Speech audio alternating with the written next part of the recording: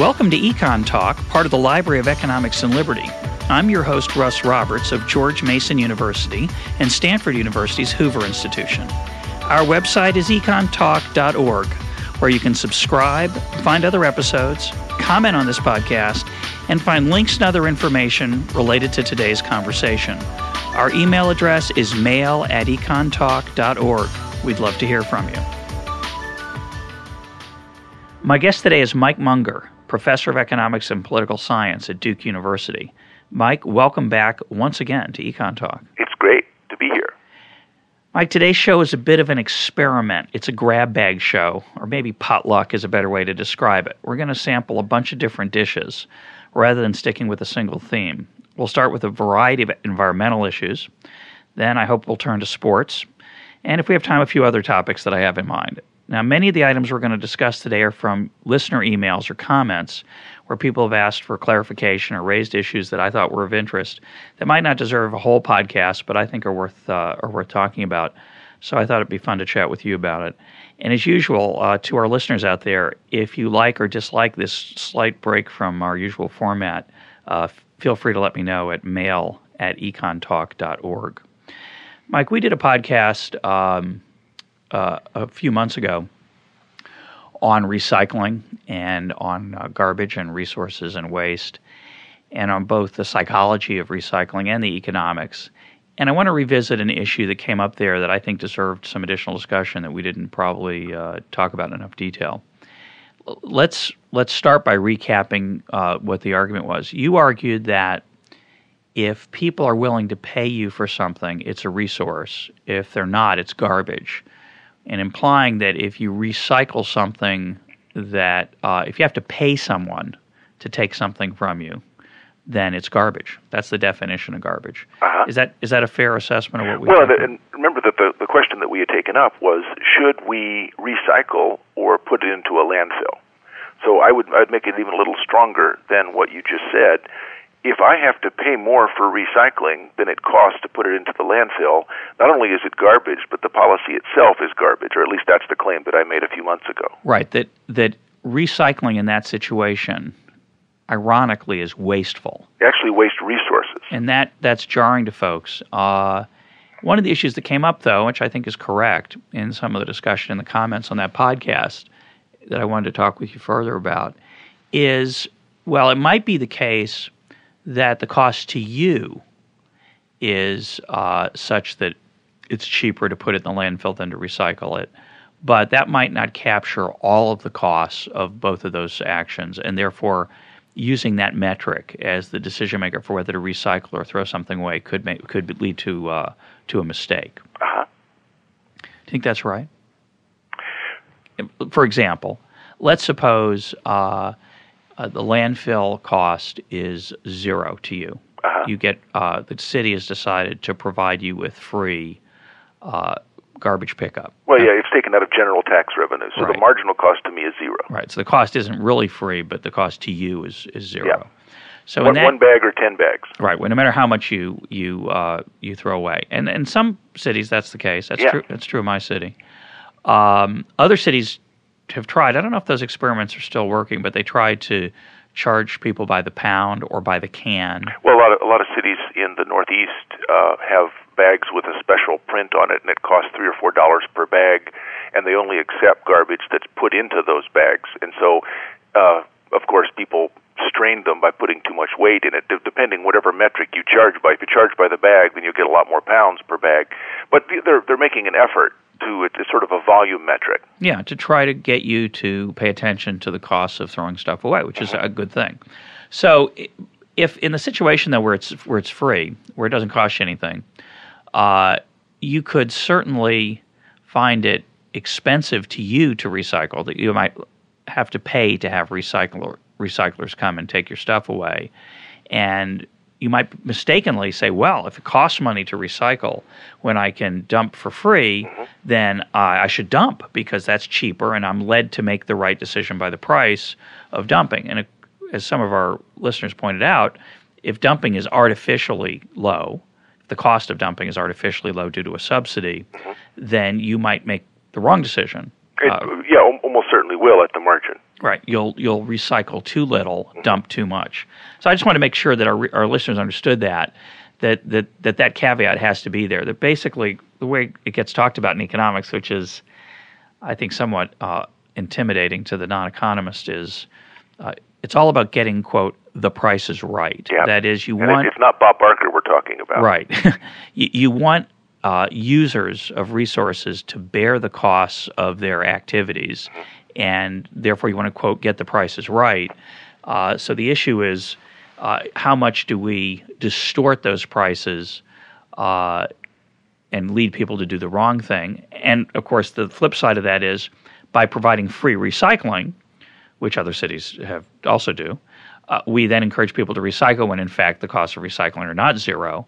They can be substantial, and we make the wrong decision there. Right, and there I think you've closed the circle. What we missed was an important truth that can be simply stated. We charge too little for disposal. And part of the reason is something we haven't talked about yet today. We want to make sure that people don't engage in illegal dumping, which has an even higher cost for the rest of us. So if you charge all the way up to the marginal cost of landfill, leachates, pollution that's caused by the decomposition of the materials in the landfill, all of those things together are expensive enough that people would just dump bags of stuff off their pickup truck any sort of secluded cul-de-sac. So we charge too little for disposal. As a result, there's not enough recycling. I think that's true. Excuse me. Let me put a caveat to that. There's not enough recycling if that were the only thing we did. If all we did was say to residents, disposal in the landfill is cheap. We've made it artificially cheap to you because we don't want people dumping their garbage. And it's zero at the margin because that's the way we charge. Right. So we understand that's going to encourage people to recycle not enough, that there might be something that's worth recycling from an economic and waste viewpoint that people don't do because they've been subsidized to throw stuff away. Yeah. However, we often then go in the other direction, which was the point of the podcast. Yeah. We go to a world where we say, well, that's wrong, so let's make it easy for people to recycle. Let's give them a blue bin that we'll pick up for free because waste is horrible. We don't want people throwing stuff out when, in fact, the resource costs of turning recycled stuff into usable stuff could be sufficiently high, and often is, that it's not worthwhile. It's well, and that be was better what we were talking about was the claim that some people make: recycling is cheaper no matter how much it costs. Right. That's wrong too. Right. Okay. So good. We got that straight. Let's move on to a related story that you just told me. I don't know if you want to change the names to protect the innocent or the guilty. There are no innocent in this story. Okay. Go ahead. Well, I think I'm first asking for pity. I had to go to a meeting yesterday of all the department chairs of all the departments at Duke. So you just close your eyes, you imagine baggy suits, bad comb-overs, and that's the women. So there's a group of Mike. there's a group of people Stop here. right there. First question, I got to get you off that theme. How long does this meeting go? Well, 4 hours. How long? 4 hours. It was a retreat.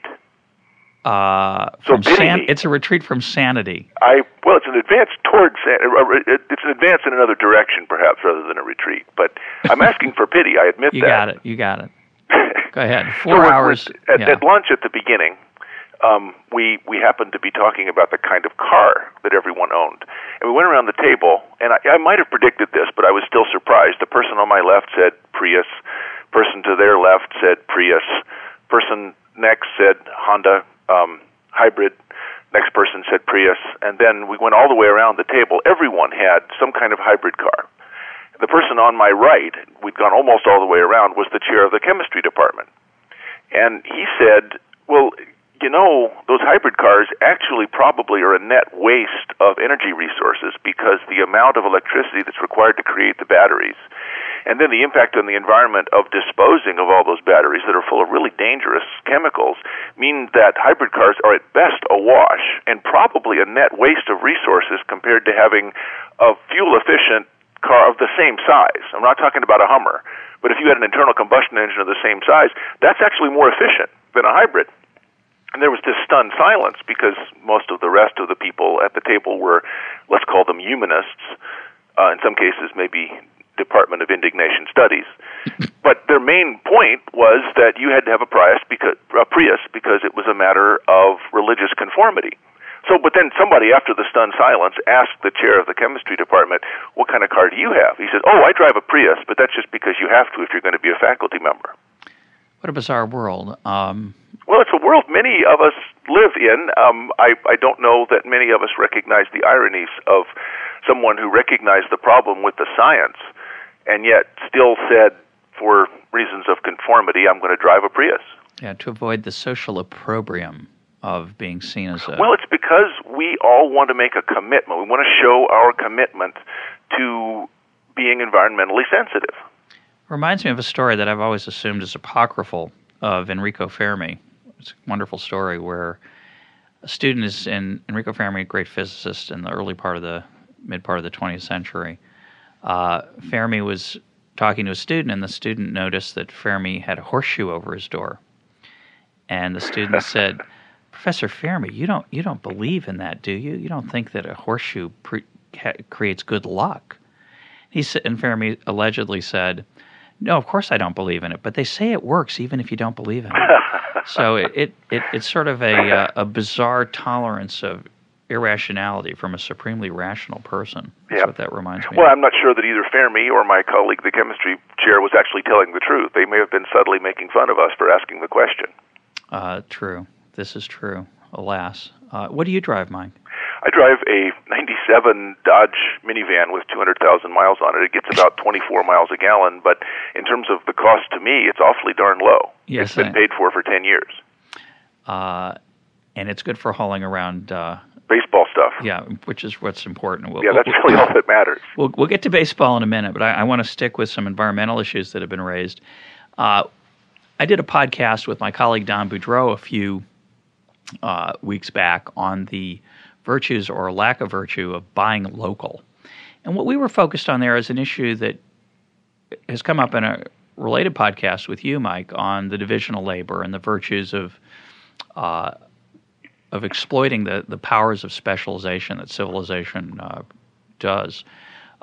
In this case, limiting yourself to dealing with just people in your local vicinity, although it could be a nice thing on many dimensions, social and sometimes economic, is often very costly because it doesn't allow you to take advantage of the ability to cooperate with people farther away who have talents that might be worth interacting with. So one listener wrote in and said we'd had missed an issue in that, and that was the issue of one's carbon footprint, which, by the way, I love that metaphor. I love the idea of us bestriding the planet, leaving behind this sort of smoking, still steaming carbon footprint. A Yeti kind of Bigfoot giant impression in the moist soil. And that listener was correct. So I wanted to talk about the implications for that. I think a lot of people now see a virtue in buying local, not on so-called economic grounds. That is, the argument would be, it's okay to pay a premium for a locally produced product because even though it's more expensive, when you look at the full effects, that is the fact that the product wasn't shipped and didn't have to use energy to get to you, then you should buy local just for that reason, because you're saving on the energy costs of shipping the product from far away. And so I wanted to talk about the economics of that for a minute, because I think that's a nice point that a lot of people do worry about. And I think it's I don't think it changes the argument at all. But it's more important. People are worried about it. And I have several friends in the slow foods movement, and they're both worried about the kind of sort of organic composition of the food that's more healthy. What did you call that? The what movement? Slow foods. What is that? It started in France and Italy, has moved to the United States. If you Google slow foods, you'll find a bunch of slow foods co-ops around you. If you live in near any city, and their goal is to try to get fresher, higher quality organic foods, but they also want to reduce the carbon footprint. They literally, self-consciously want to reduce the carbon footprint of transporting foods to market. And so since I have several friends that are interested in that, I tried to research it. And suppose I ask you this question. Which of two alternatives that have the same quality use fewer resources? And you don't know how to answer that question. How do you compare 2 gallons of gasoline with 40 kilowatts of electricity? What does fewer resources mean when there's so many different kinds of resources? Now, for those of us in economics, we have a magic conversion metric called prices. Right. Which of the two alternatives that have the same quality is cheaper? I know what that means. And people who don't care at all about the environment are still going to make the environmentally correct choice, provided that prices accurately reflect the value of those resources. Which they will under a competitive market. One of the challenges of that metric, of course, is that it's always possible to say, well, no market's really competitive. Well, I have two answers to that. One is, compared to what, then? What other metric do we have? So if you look at the slow foods people, they'll say, I don't want to buy this apple that comes from New Zealand. Chile or New Zealand because it uses 30 calories of fuel to provide 1 calorie of nutrition, and that ratio can't be right. Well, the fact is that apple is really high quality, and it's there in my grocery store, and it's cheaper than locally grown apples.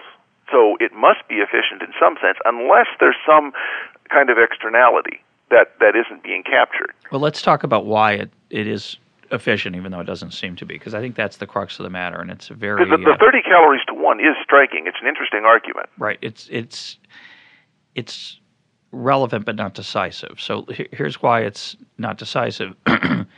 If the apple from New Zealand is cheaper than the locally grown apple, it tells you, and let's avoid the footnote I made a minute ago about competition. I think the way to avoid that footnote is to say, let's assume both markets are equally competitive, which is probably a reasonable assumption. There's no monopoly on apples in New Zealand or here that keeps out other apples, and I think from other places. And I think the reason, I just want to make clear to our listeners, the reason that monopoly is relevant is that sometimes price could be high, not because it's costly, but just because the maker is able to exploit us. But in the case of apples, there's lots of competition from lots of sources. So the apple from New Zealand being cheaper than the local apple tells you, of equal quality, tells you that the cost of the New Zealand apple is cheaper than the cost of the local apple. And your first thought is, well, that can't be, because the New Zealand apple has to bear all these transportation costs. Now, one answer is that the transportation costs are less than you think. We've found all kinds of creative ways to keep transportation costs down, packaging and containerization. Yeah, I haven't found any of those. Somebody else did them for me. Yeah, and it's glorious. I have no idea how that works. It's a glorious thing. It's really a spectacular thing how good we've gotten at that kind of thing. But the fact that the New Zealand apple has higher transportation costs, that is true, almost certainly. But it has lower other kinds of costs. And those other kinds of costs are the labor costs and the land costs and the other types of distribution issues that come up in moving apples around. So if you only care about transportation costs, then that 30 to 1 calorie point is relevant. And so if your goal in life is to minimize how much energy is used in the world, then it could be relevant to just buy local. Most of us, certainly most economists, and I think most human beings, would argue those are not the only precious resources. Transportation costs are just one of the things we'd want to worry about in making the world a better place. We'd also want to worry about how much of our scarce time gets used, for example. So the fact that it takes, say, less time of human beings or less valuable time of human beings in New Zealand to grow the apple than it does to grow it here tells you that the full costs are lower. Now, you might still say, I don't care about that. I am willing to pay a premium. I am willing to waste resources of one kind in order to save resources of another kind.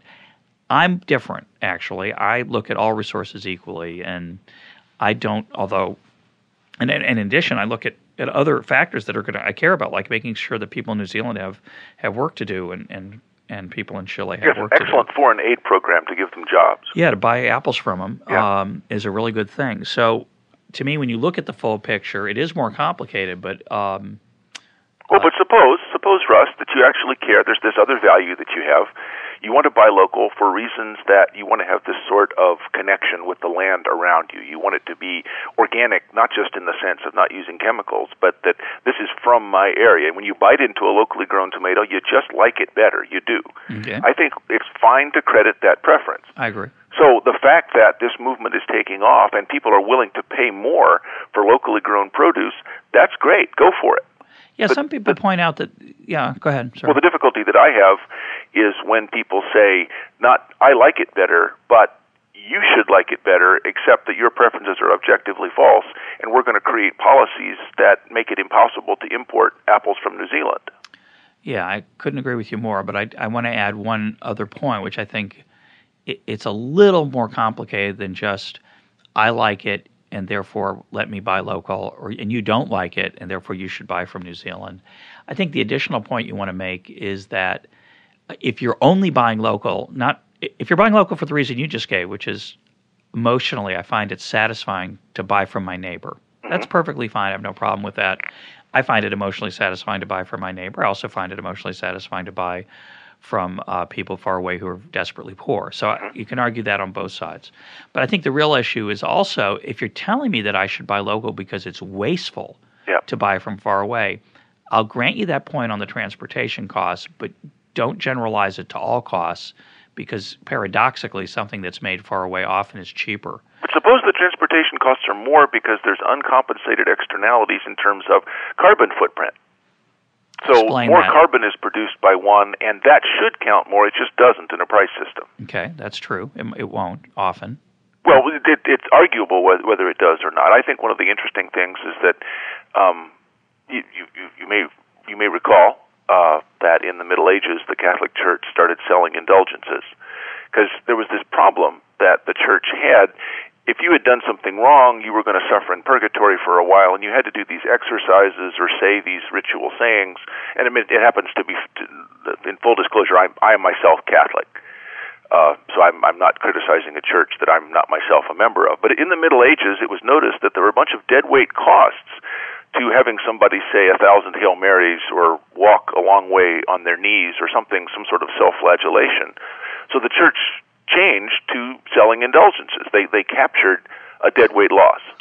And the person who had been bad was better off because they could buy their way out of it, and the church got the value of it rather than having to just watch people do these other penances. I wonder if carbon offsets aren't something, and to be fair, this argument is not mine, it's made by people in the environmental movement. Suppose I feel guilty about driving a Hummer because I have a big carbon footprint. Well, if I buy carbon offsets, it's as if I bought an indulgence and I can go ahead and sin. And there's a really interesting report, and I'm not making this website up, treehugger.com. At treehugger.com, they have the carbon neutral myth, offset indulgences for your climate sins, where they make this argument. And I actually think it's germane to people who think in terms of trying to minimize their carbon footprint, or in, if I pay for a bunch of trees, I pay for 30 acres of trees in South America, then I can go ahead and drive my Hummer because the net effect isn't very high. The idea of carbon as a unit of resource that counts more than everything else, in my opinion, doesn't trump the problem that we've been talking about, where we can convert between different kinds of resources using the price system. But the idea of carbon offsets is one that's growing, and interestingly, it's being criticized by people within the environmental movement itself. Well, when you talk about, I think there's a terminology issue here. When you talk about carbon offsets, I think there's two different kinds. One is to plant a bunch of trees, say. The other is to give money to companies looking for alternative energy sources. That second one doesn't quite, I wouldn't call that an offset. I'd call that a wing and a prayer or something. Well, it's an indulgence. I'm buying an indulgence from the Church of Environmentalism. Right, but the first example of planting trees is not quite an indulgence, because it does accomplish something real. Besides just the transfer of money. If I own some trees, what that means is the value of my trees are bid up. And I might leave it in trees anyway. but I do benefit from keeping those trees and not cutting them down. If you think that disappearing forests are a problem and that trees are not a renewable resource, that makes sense. I think that's arguable. Yeah, no, I agree with that. Let's move on to a last environmental topic, again, somewhat related, but a little bit different, which is this notion of peak oil. There is a worry out there that as we continue, there's a finite amount of oil under the Earth's surface. It may be growing a few ounces every 1,000 years, but basically it's a finite amount. We use a growing amount of it every year, and therefore, inevitably goes the claim, we will eventually run out. And the peak oil claim is that it used to be that even though we used more and more oil, we found more and more oil. Yeah. So that reserves were growing. Right. It was price elastic. But eventually there has to come a time, goes the story, when the amount of reserves starts to fall and we start to get into the declining part of the reserves. Mm-hmm. That's the worry. Yep. Now, I don't understand that worry. The reason is it has a certain sinister sound to it, right? All of a sudden, you went from a world of having more reserves every year to where the amount of reserves gets lower and lower. Mm-hmm. But from an economist's perspective, that's, I think, irrelevant, that declining reserve, because in all years of oil use, once oil is a resource as opposed to a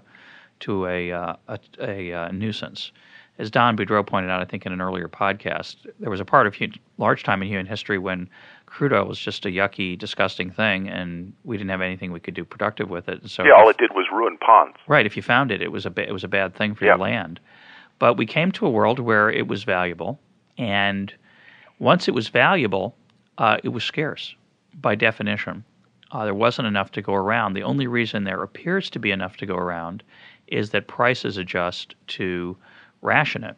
And so what is correct is that if we got to a world where we'd found all reserves and the only thing that was happening was that we were using up those falling reserves, the price would start to rise more rapidly, I think, than it had in the past.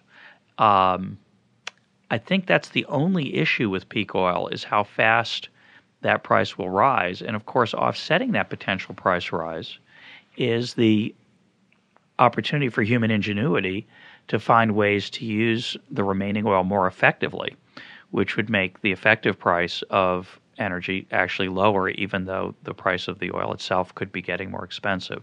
Well, this is an issue that I've thought about a lot, and it is interesting because there's many facets to it. I think we should be clear that the only thing that we're even close to running out of is light sweet crude. Sweet crude is crude oil that has less than 1% sulfur. So sour crude has 2%, 4% more. So the only thing when somebody quotes you a price per gallon, this is how much crude oil prices are. You're listening to NPR on the way home. What they're referring to is light sweet crude. That's the benchmark. There's an enormous amount of sour crude that's available at lower prices than that, and the reason the price is lower is that it takes more processing. Now, the reason that light sweet crude is important is that it's easy to crack it into different parts, and a lot of it's gasoline. It's easier to make gasoline from light sweet crude. It's very easy to make diesel and other kinds of fuels from sour crude. And we're not remotely close to running out of sour crude. So even if you buy the argument that we're at the halfway point or more for light sweet crude, there's a variety of other things. The thing that I want to ask people who make this argument is, show me that this is like something else. Name a single resource that we've ever run out of. Because here's the claim that I want to make, and it's a pretty strong claim. We have never and will never run out of anything. We can't run out of anything. There's two reasons. First is that as the price of it goes up, people will find more of it. Second, as the price goes up, people will find more ways to do without it. And because it becomes profitable to find alternative ways to satisfy the same The thing that desire. people are unhappy about is that alternative fuels and solar, wind, geothermal, those power sources are not now economic because the price of oil is too low. If it starts to go up, very quickly some of those alternative fuels will actually become economic. We'll switch to them, and we'll still have plenty of oil. It's inconceivable, I think, that we're going to run out of fuel. Now, that doesn't mean it won't get more expensive, but there was a famous bet between Julian Simon and Paul Ehrlich. Paul Ehrlich was the author of The Population Bomb, and the book The Population Bomb contained the famous sentence that if I were a gambler, I would take even money that England will not exist in the year 2000. He thought that England wouldn't be able to provide for its own food because it was an island and transportation. But anyway, so Paul Ehrlich had that prediction didn't come out. It didn't work that well. He also predicted that the Soviet Union would have some problems. That one worked, but it was because of a socialist economic system. The bet, with this famous bet, and I'll just talk about it briefly, Julian Simon challenged Ehrlich to put his money where his mouth was on something that they could actually measure, not would England cease to exist. So on 1980, starting in September 29th, 1980, they each had they said, here's $1,000. Allocate that $1,000 to 5 different resources. And the bet was that the price of all those resources would fall in inflation adjusted terms over the next 10 years. So the idea being that if they fell, they were becoming more plentiful. Because people were finding more ways to produce, or division of labor was making production more efficient. Right.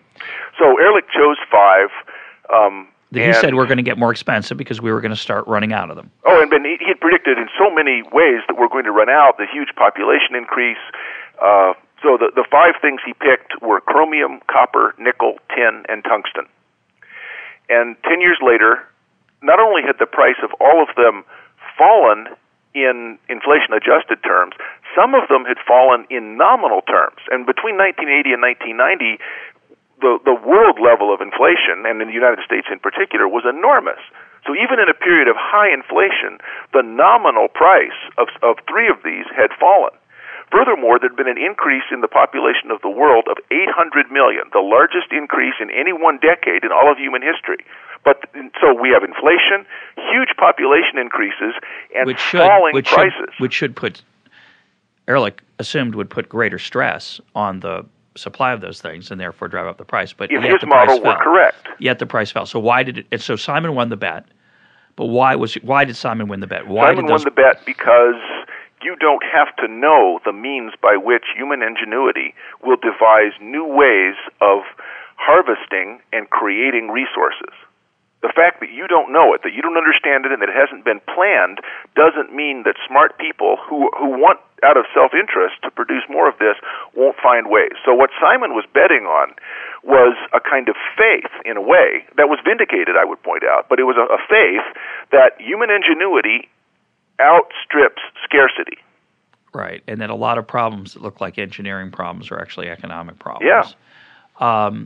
I want to put in a plug for Julian Simon's books. In particular, The Ultimate Resource is a glorious book for people who are worried about us running out of stuff. It's really what he meant by that title is The Ultimate Resource is Human Creativity. Well, we can take some of this back. So it's not true that it doesn't matter what we do. Some policies are better than others.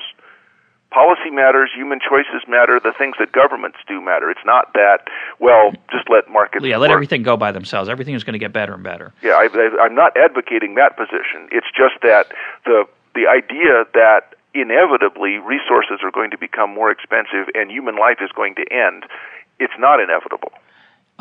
For sure. And just to take an example of the first point, the price of gasoline and the price of crude oil has been rising over the last few years.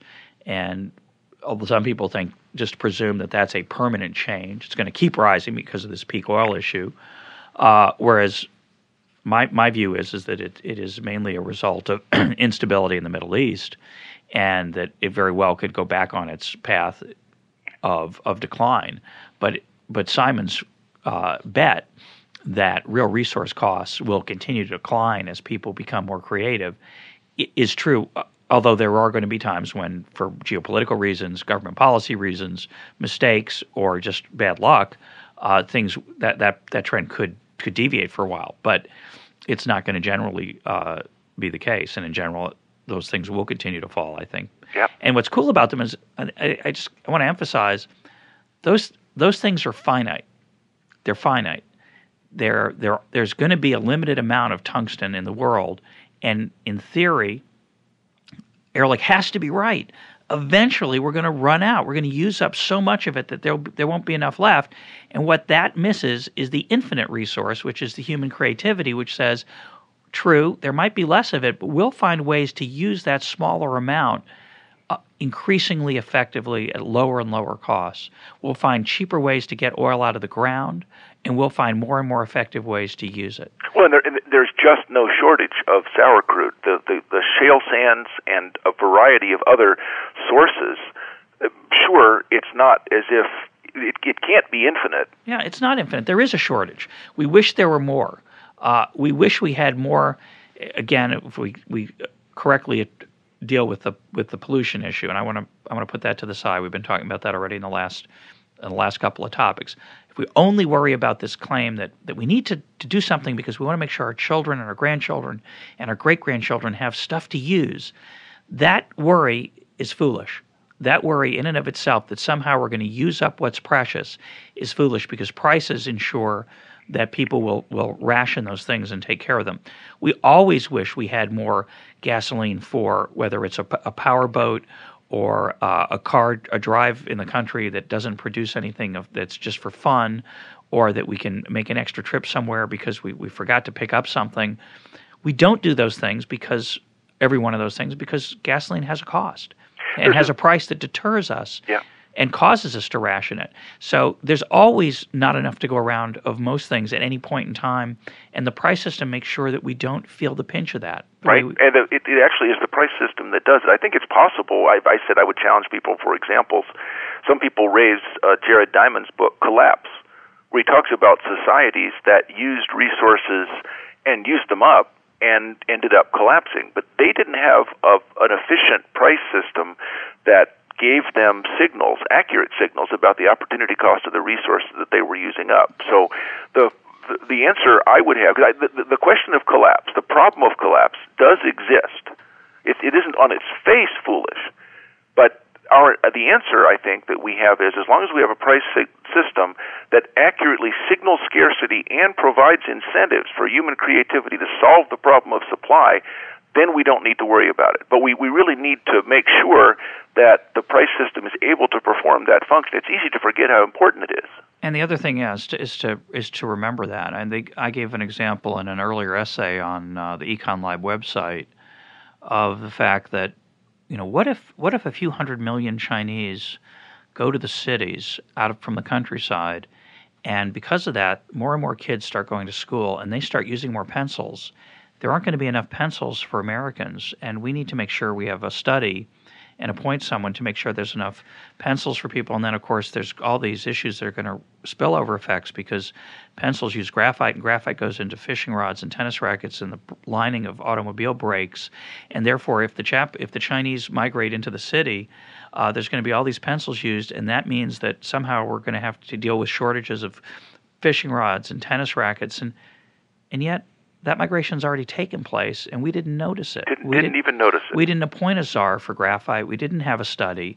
We didn't have to worry about it, as you said, because the price system signaled to people to try to find substitutes for graphite, and people were then given an incentive to find ways to use graphite more effectively. And some people switched to pens, and 1,000 things took place, all signaled by prices without anyone having to be the centralized czar who's trying to solve that potential social crisis. So I think the same applies with shortages of natural resources. There's already somebody. There's no one in charge of it, but there's a system in place that. But you can understand why someone listening to this podcast is going to say, "Yeah, but what if?" Because it only takes one. And that's right. Suppose it's not the resource that we use up, like oil. Suppose it's some pollution of the environment that over time makes vast portions of the environment unusable. That's not something we can take back. That's correct, and that's not something that will automatically fix itself, because there's no property right or price in place that's going to send that signal the way it does in the case of crude oil. And so it really, the policies do matter. It is important that we think about this, but planning for shortages, I think, is the wrong way to go. That's a red herring. Yep, I agree. Let's move on to sports. Radical shift of gears, although you could argue that steroids is a form of pollution, and we're still on topic. But I wanted to shift gears to something that was in the news last week, in the last week or so, that would, I think, I'd like to get your thoughts on, which is the Rick Ankiel story. Now, to be fair, I'm a Cardinals fan, so you know this is killing me. I'm sorry to bring it up, but I think it's important for our listeners. I'm doing this out of pure altruism, Mike, not to torment you. And Rick Ankiel was a star, a tremendous rising star. He came to the majors when he was 20 years old. Could have had a shot at Rookie of the Year, probably the most promising young left-handed pitcher in all of baseball. At 20, he was a starter for all the year. He was 11-7, which is a fine record, but for a 20-year-old, it's unimaginable. And he entered the playoffs, and I think it was 2000. And against the Braves. I happened to be at the game at Busch Stadium. You weren't. I was. You're just rubbing it in now. I was there, and I never liked you. Well, I have to tell you, I could be lying, but I found it extremely poignant at the time. Sure. The Cardinals are my National League team, so I'm not totally. This is not pure sadism. Trust me. It's at least sadomasochism. So what happened is he fell apart on a national stage. He threw 5 wild pitches and walked 4 batters in a single inning. And the game, he had to be taken out of the game because he just literally couldn't find home plate. And I thought, foolishly, he started a game in the Cardinals won that series. Yeah. Some people forget. And in the next series, they had him start another game, which I thought was a mistake. And I think they thought was a mistake ex post. And he was, I think he threw maybe a whole bunch of other pitches that the catcher couldn't catch. They weren't all wild pitches because sometimes people weren't on base even. He had a lot of trouble with the pitch they called the strike. The strike, yeah. So his career ended. He went down to the minor as a pitcher. He went down to the minors, and he had surgery. He had a spotty record, but then he got hurt and had surgery. And then just didn't seem to be making any progress. And in 2004, was it 2004? I think around 2004 or 2005, he decided he was going to try to be an outfielder, which seemed like a hopeless task. He had a strong arm, but pitchers can't hit. Yeah, and they rarely do. They often hit in high school, but to hit at the major league, to be gifted enough to pitch at the major league level and hit at the major league level is extremely rare. Yeah, even if they were good hitters, then they haven't practiced since high school. And Babe Ruth did it, but it's pretty rare. He went the other way, though. Yes, he did. But he was clearly capable of performing at a major league level. He could do both at the same time. So Ankiel decides to become an outfielder. He works his way up from the low minors, and in the middle of the pennant race this season, the Cardinals call him up, and he's just an extraordinary player. He hits a home run in his first game. He's hitting over 300. He's hitting more and more home runs. The Cardinals are suddenly surging toward first place.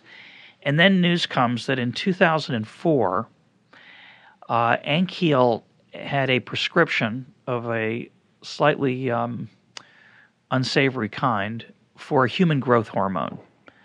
It was prescribed by a doctor who wasn't an expert in surgery recovery or anything. There wasn't and he didn't suffer from dwarfism or any of the things that normally are indicators for prescribing human growth hormone. So he gets in the story, he's alleged to have purchased a year's supply, whatever that means. And he didn't deny it. And he did not deny it, correct.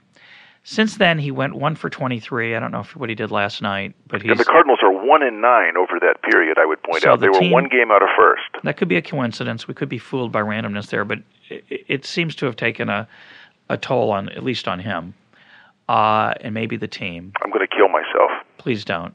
Our listeners would compensate you not to. So I think there's a property rights problem here. But so it was kind of sad for Cardinal fans. But a lot of people viewed this story as a tragedy. It was called a sad story by the Wall Street Journal in one story. And my view was very different, as I suspect yours was too. Let's hear your take first. Well, in a way, this started with the criticism of Barry Bonds. for using other substances. Now, some of the substances Barry Bonds was alleged to have used weren't even illegal at the time, and the human growth hormone was not technically illegal for baseball players to take per se. I mean, you shouldn't abuse prescriptions, but there was nothing in the rules that said you couldn't take this. I think in 2005 they banned it. I guess the issue would be maybe Ankiel, after taking it, we found out about his use in 2000, his purchase. I think he probably used it in 2004. Maybe he continued to use it and find other sources than we know about, and therefore he's, quote, a cheater. Yeah, that's the interesting question: is whether this is cheating and should somehow taint these achievements, either of Ankiel or of Bonds. Bonds seems to have held up to the criticism pretty well. Ankiel collapsed; he's become our broken Ankiel. Right. So the question is, should this attach this kind of opprobrium? I'm sort of an outlier on this. I think it should not. Hitting a baseball, or for that matter, pitching a baseball, are skills. And I don't see that the sort of raw power or growth of size that you get from using these drugs should have anything to do. Now, maybe they should be illegal because they harm the person. That's a different question. The question we're talking about is this cheating? Does it give you an unfair advantage? It might if you're a sprinter or a weightlifter, where it's just pure raw power. That has nothing to do with hitting or pitching a baseball. Well, I have to disagree with you there. I think it has something. I think it has quite a bit to do with hitting and pitching a baseball. I think there's a certain, and I have to tell our listeners that Mike is a very avid baseball fan. He's also a baseball coach. I know you think a lot about baseball playing and pitching and hitting, as do I. So, having said that, would you argue? While we agree that technique is extremely important in pitching, practice helps a lot. But surely muscle bulk matters. Weightlifting helps. Is that cheating? No. Most of us would say it's not. But isn't the use of steroids an unfair advantage for certain? I'm only criticizing. I happen to agree with you. I happen to agree with you that I don't have any problem with Ankiel or Bonds as cheaters. I don't think it smudges their record, contrary to whatever. I'm an outlier like you. But I want to just disagree with your technical claim that it doesn't help. I think HGH, by the way, human growth hormone, there's evidence that it does not help. It only makes you literally larger, not stronger. But steroids makes you look better with your shirt off. Exactly. I could use that, frankly. But as could I. But steroids coupled with weightlifting give you the following advantages. You return more quickly from injury. You heal more quickly. That I can see. It means you're less sore. You come back. That was the argument that Hank Aaron made. That's the only one that I would credit. But what about the argument that a fly ball that's going to go 300 feet is going to go 370 feet with a steroid? If you hit it square with the fat part of the bat, yes. But what I could take steroids and I'd still hit. If I touched it, I'd probably just strike out. That's correct. No, you're supposed to argue with me. No, Mike, you'd be good. No, Mike, you'd hit 400. The only reason that you're an economist is because it's your comparative advantage. Yeah, that's right. I had so many options. Yeah, don't quit your day job, as they say. But here's the issue. It's true that if you hit it on the fat part of the bat, a major league player is going to hit a home run most of the time. But let's say you don't hit it on the fat part of the bat. You hit it so it's going to go 340 feet and be a warning track out, or an easy out, whereas if you hit it with steroids and you've been lifting the weights, it goes 380 feet and it's a home run. I think that's the issue. Agree or not? For home runs, possibly. I guess I'm more concerned about Ankiel had a really high average. So let's try that one. Okay. Do we think that Ty Cobb, if he had taken, because Ty Cobb did not hit homers. No. Suppose he had taken steroids or human growth hormone, would he have had a higher average? Well, he hit 367 lifetime, 366 something, rounded up to 367. Pretty darn impressive. Pretty darn impressive. The question is if he'd been a steroid user and had weight trained, and he would have won more of the fights he got into at second base after spiking the guy. That's correct. And he would have won more of those bar fights he probably got into after the game. Uh-huh. But the question would be, might he not have hit in 390 because some of the line drives that he hit for singles would have been even more that were caught because someone could dive and catch them, might have eluded them because they would have been hit more sharply. And I think there the answer is probably not much. I think what might happen is the little blooper that he hit would go far enough the outfielder could get to it. That's a good point. Because he hit just over the second baseman's head. He punched it with the same way Ichiro does. If you watch Ichiro swing, he serves it. He has a home run swing, but he doesn't use it. Right. Well, I want to make a different claim. So your claim is it doesn't help much, or it doesn't help at all. It might help home runs. It turns fly balls into home runs. I can see that. I'm going to make a different argument in their defense, in the defense of Bonds and Ankiel. And I mention this because I did a commentary on the Ankiel story, and a friend of mine heard it and said, well, yeah, human growth hormone, I guess you have to argue since it doesn't really help, and it wasn't banned in 2004, you got to cut Ankiel some slack, and I guess we shouldn't be so critical of him. But if you're not careful, that'll lead you down the slippery slope of defending Barry Bonds. And of course you wouldn't do that. And I said, well, of course I would. Yep. And the reason I would is a different argument than the one you've given. Let me lay it out, and you can react to it. The argument is that you have a rule that is on the books in life, or in this case, baseball. Well, that's the same thing. Yeah, of course. You have a rule that is not enforced and may not be enforceable. In the case of human growth hormone, there's no test for it that supposedly is reliable for detecting it. So the only it's an honor system. You're not supposed to do it. You're not supposed to take steroids. You could argue because everyone understands that's cheating, and even though there was no rule against it, it was considered a form of cheating. So that'd be one possibility. The second possibility is you have no idea, because it's not enforced, and it's not enforced reliably in the case of steroids, you have no idea who's using it. So you're Barry Bonds, and you watch Mark McGwire and Sammy Sosa, two very good players, suddenly be acclaimed as two of the greatest players of all time. Now you know you are the greatest player of all time.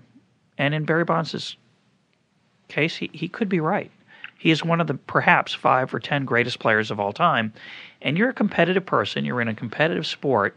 And you watch McGwire, you watch Sosa, you watch people in your locker room. Yeah, you hear the rumors and watch in your own locker room and know, I make up a number, 30-40% of people are doing it. And Ken Caminiti gets a Most Valuable Player award. You've got 3 or so, but some guy named Ken Caminiti bulks up and admits later he took steroids, and he wins an MVP award. Yeah.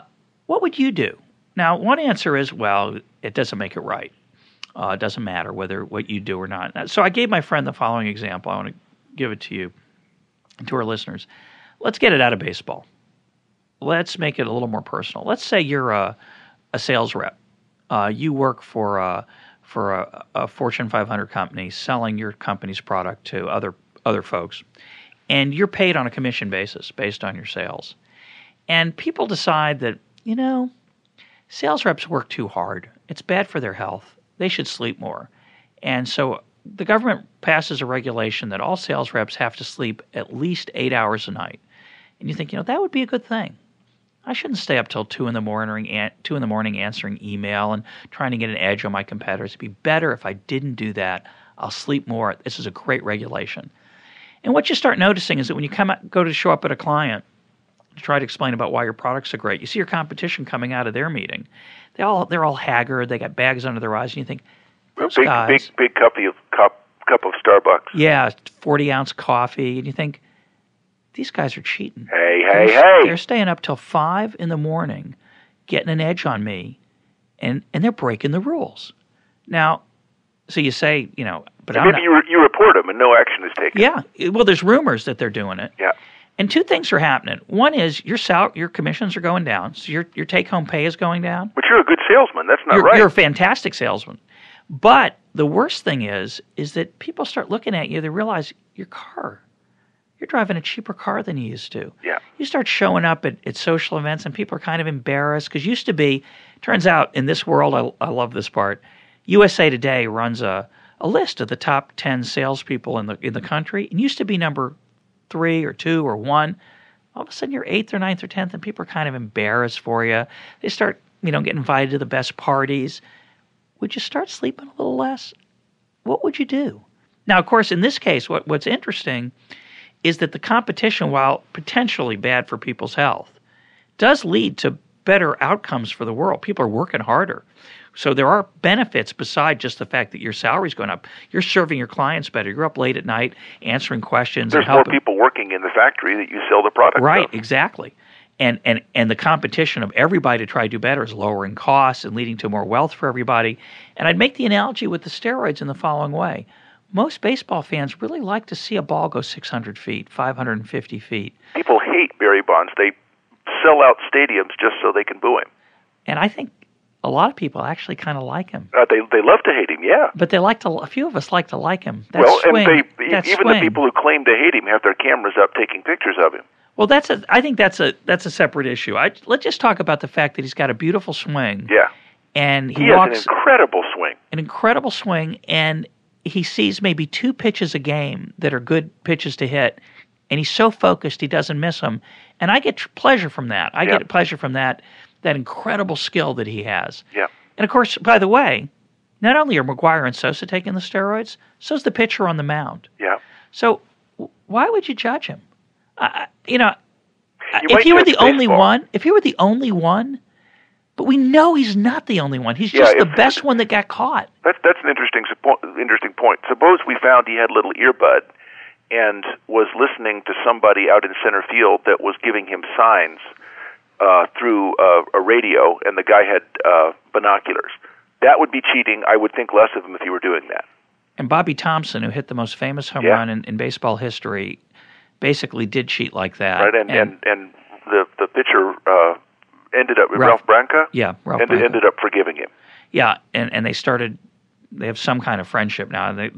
It's a very interesting story. A book came out about it recently. Yeah.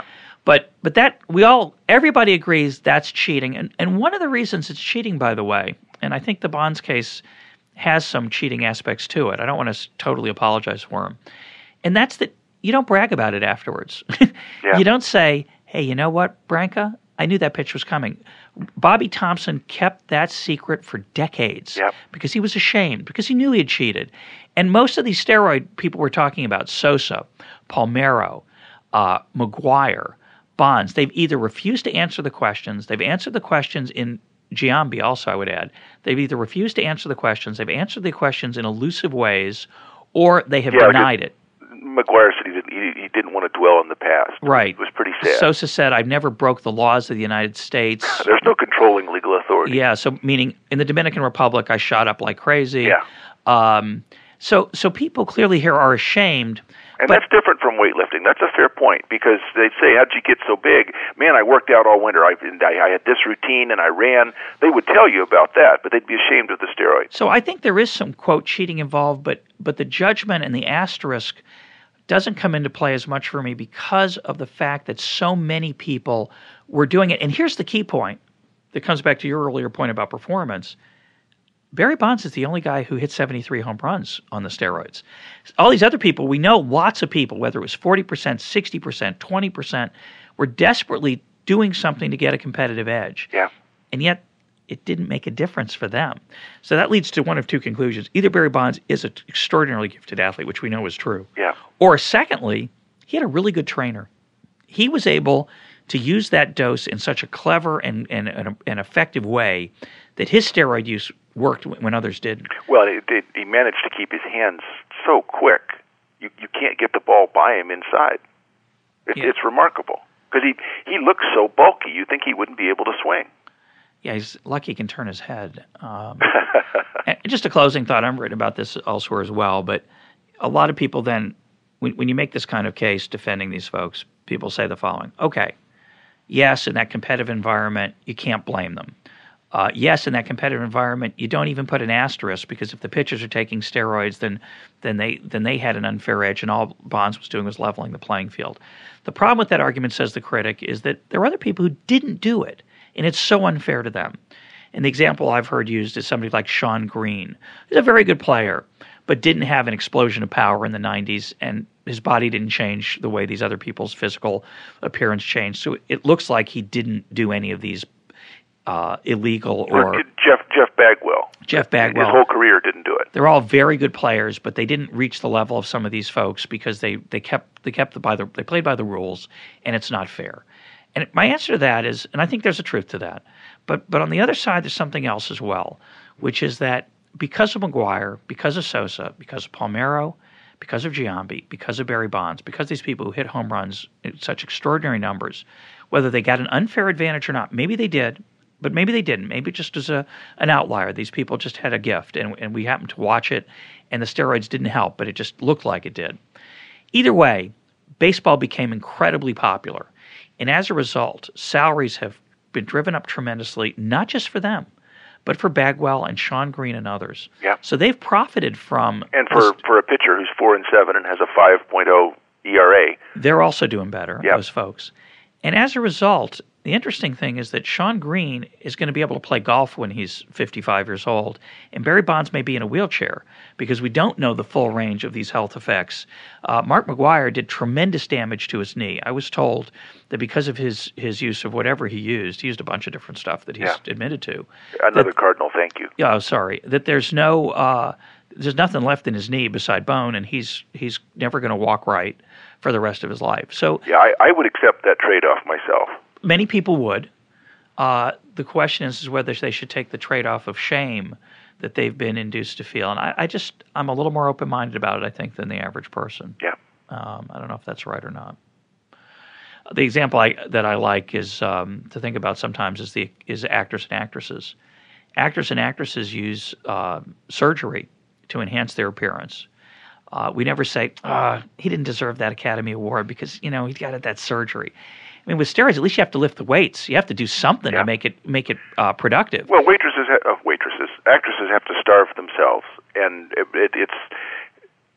it's awfully hard for them. But the surgical, shall we say, augmentation of various kinds, we admire probably more than we say, "Oh, that's terrible." Right? People don't say, "Well, that we got to put an asterisk on that Academy Award because she got a facelift or he got some kind of surgery on his face." Well, maybe he got pectoral implants. They do that. There's stuff going on that's crazy. And this, just as a closing comment, I just got an email from somebody who's talking about another cheating scandal in sports. There's a whole bunch of it going on right now. We've got the Jets accused the Patriots of cheating. Yeah, Bill Belichick. Bill Belichick's been caught and punished with an enormous fine, and the team's going to lose a draft pick, probably first-round draft pick. The Ravens countered this week by claiming that the Jets illegally shouted out things to draw them off sides. There are all kinds of things like this that go on in sports. And somebody wrote me and said, just sports ain't what it used to be. And the answer is it's not. And the stakes are a lot higher and people are spending more money than they ever have. Right. We're the reason sports ain't what it used to be. We have this incredible romance about athletes that they should play it for the love of the game.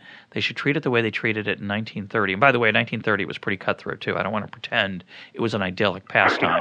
People romanticize the past, but they also romanticize the image they have of sports.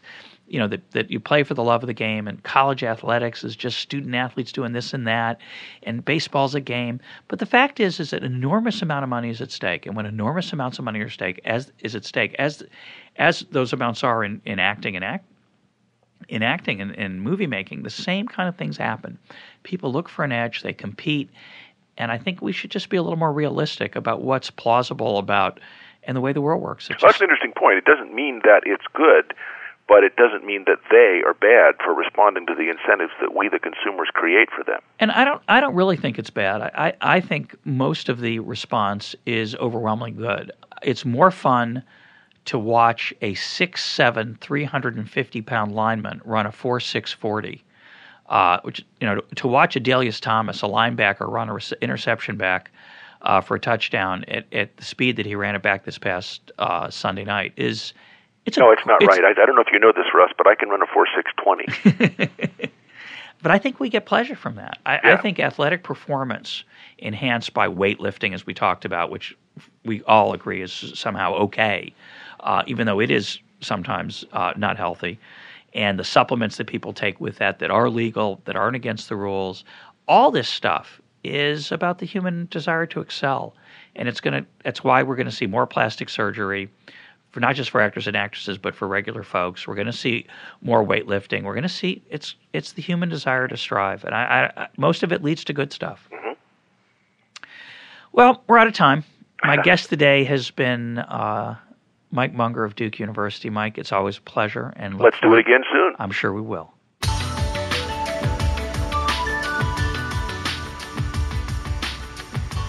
This is Econ Talk, part of the Library of Economics and Liberty. For more Econ Talk, go to econtalk.org, where you can also comment on today's podcast and find links and readings related to today's conversation. The sound engineer for Econ Talk is Rich Goyette. I'm your host, Russ Roberts. Thanks for listening. Talk to you on Monday.